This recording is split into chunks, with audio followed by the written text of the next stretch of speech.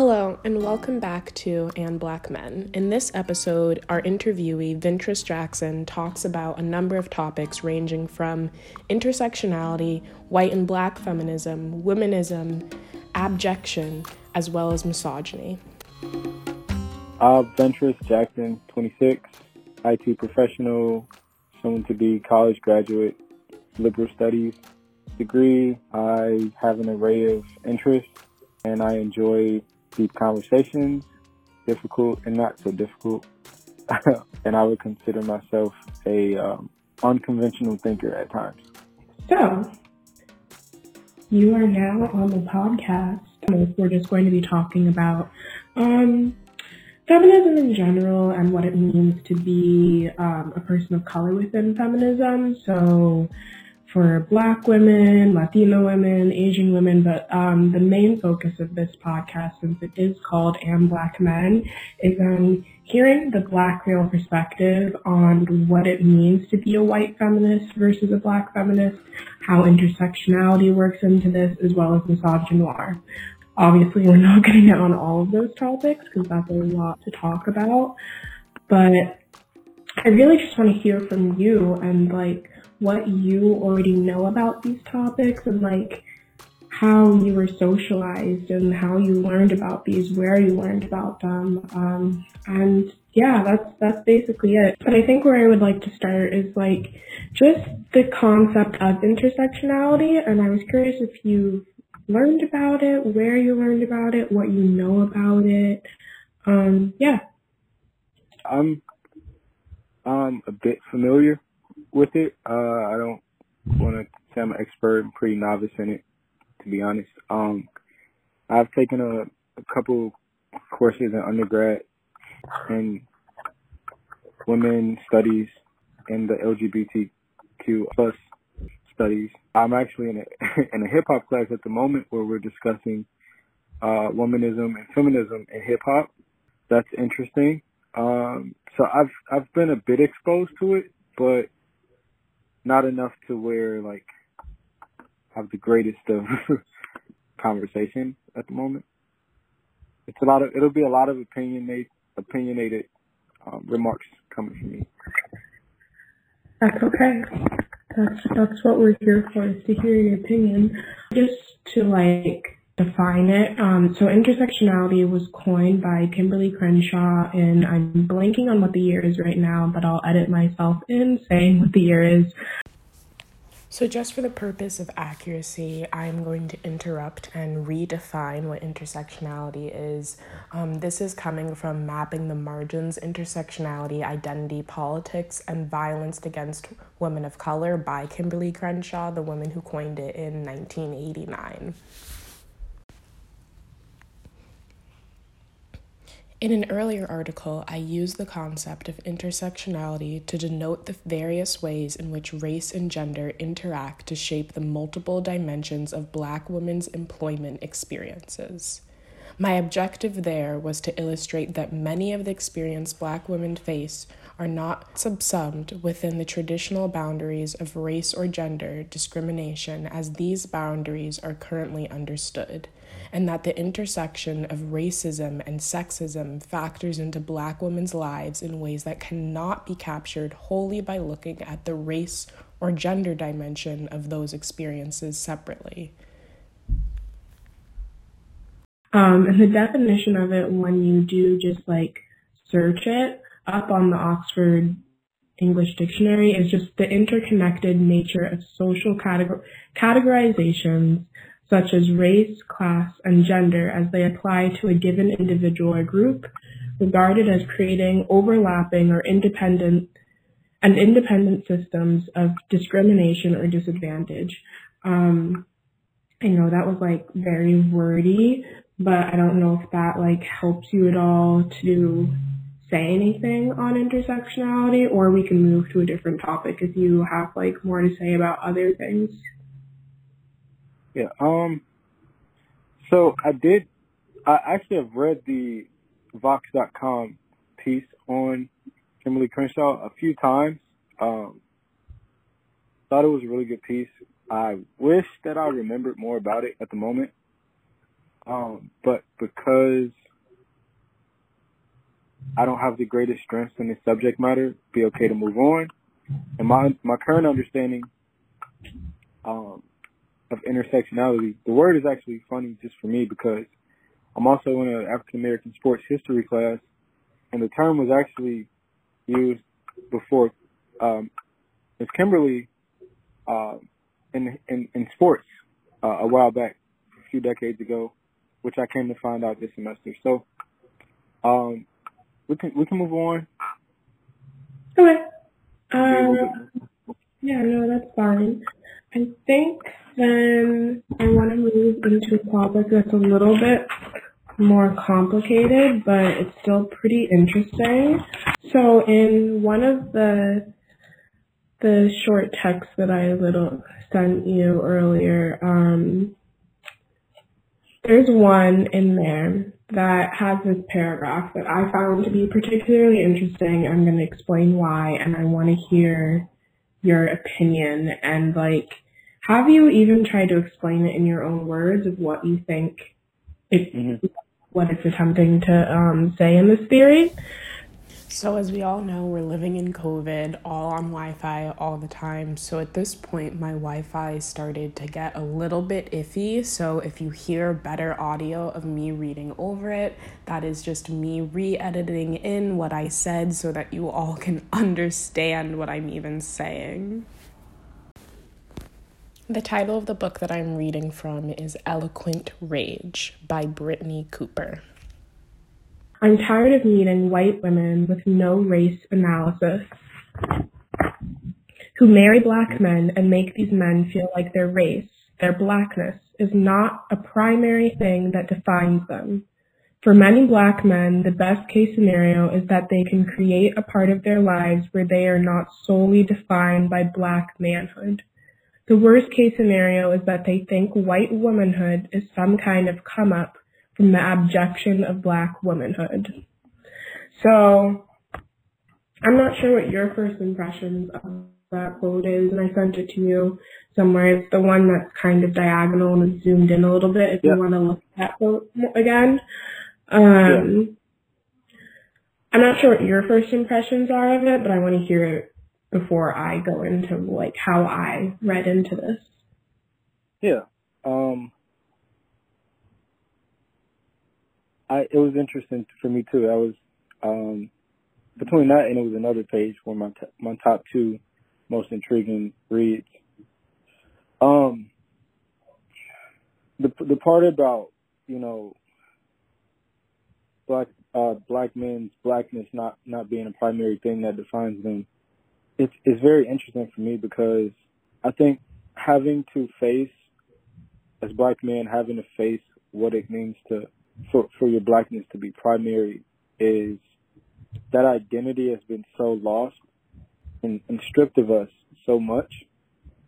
I think instead of trying to find that identity again or tap into it again, because I don't believe it's fully lost. Tapping into it is such a challenge, and it's such a having to look in the mirror and accept the person you're looking at.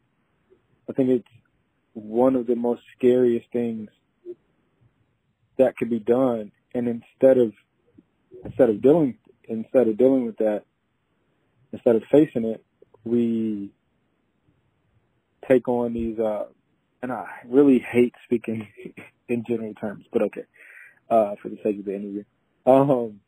We take on these white women because it's just so much easier. We don't have to be, all of the check marks and all of the things that, that black women expect of us, need from us, know what we're capable of. These white women, they don't even want, from a lot of times, maybe half of that or even a fourth of any of that. And we just sit back and it's like, oh, this is easy. We take the easy route. And I think that's a lot of what happens there.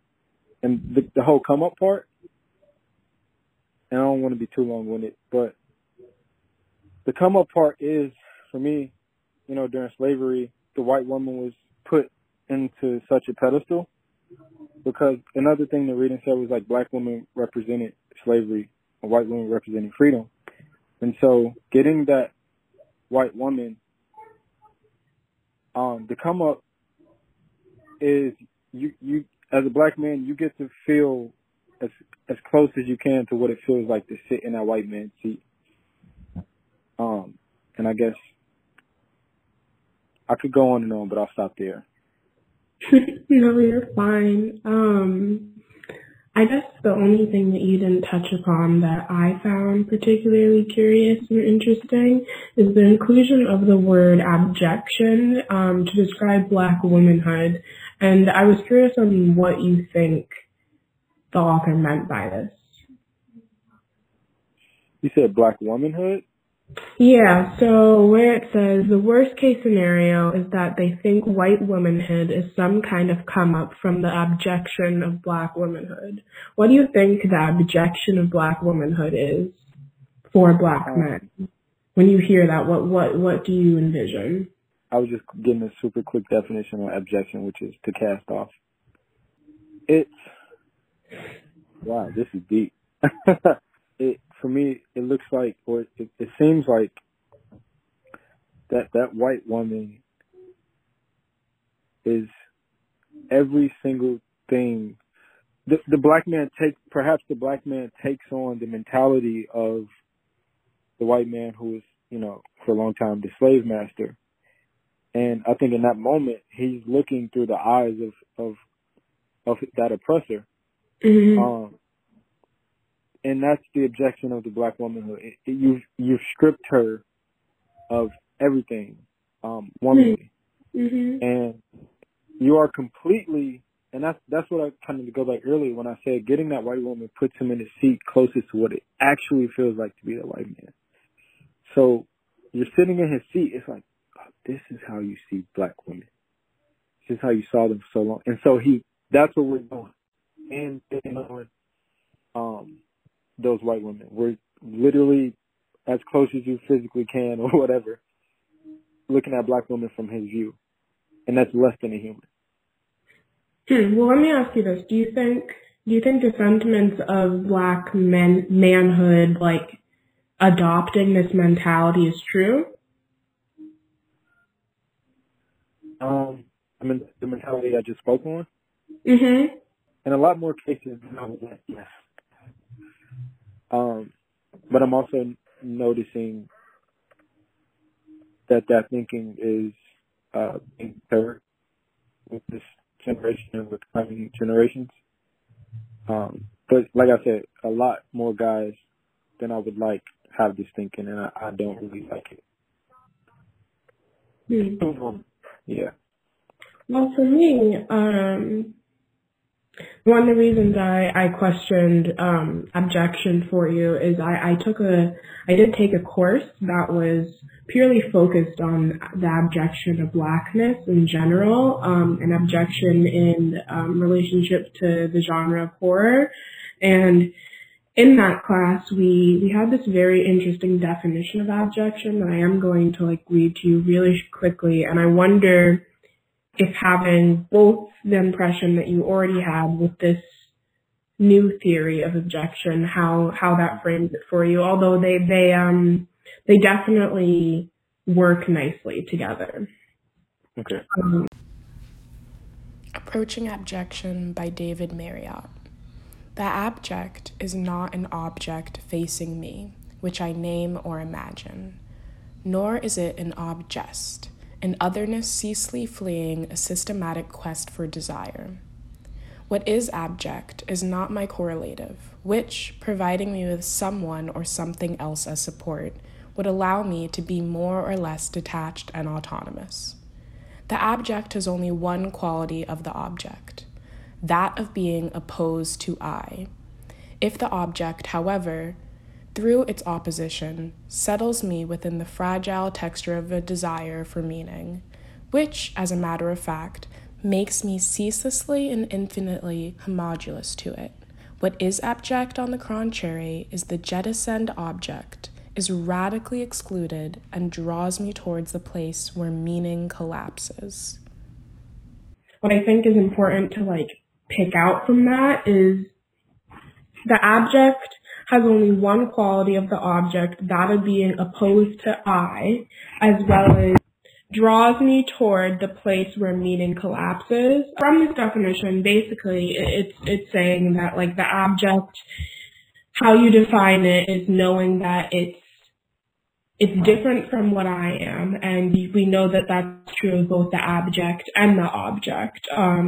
But what's different between the abject and the object is that the abject is the place where meaning collapses. So an object is usable, whereas something that is abject is incapable of use. Absolutely. Capable of meaning. Yeah. And I didn't want to like go that far for the sake of time, but that's kind of along the lines of what I was thinking and where I wanted to go. But I concur. Okay. Could you just like briefly explain your relationship with feminism and how you would define yourself sitting within feminism and how you came to learn about feminism? I find myself now being more of, correct me if I'm wrong, I'm more along the lines of a womanist, because I'm on my Black agenda. It's just who I am. And, you know, supporting other women of color. So, especially, you know, in the past couple of years, seeing my mother, as coming into my own adulthood as a man, and seeing like my mom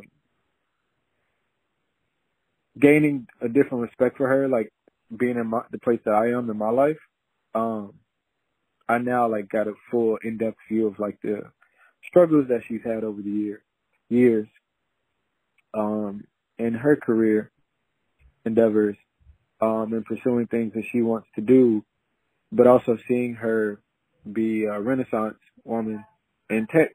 And so,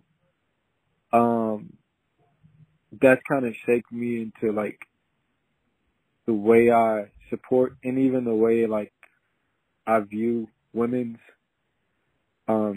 battles and struggles. I have literally a totally newfound respect and, admiration for like how they and how you all, shall I say, you know, deal with everything. So that's kind of where I'm at. I'm still growing in my knowledge and I'm striving to be a better, understanding person, every day. So Thank you. thank you for your time.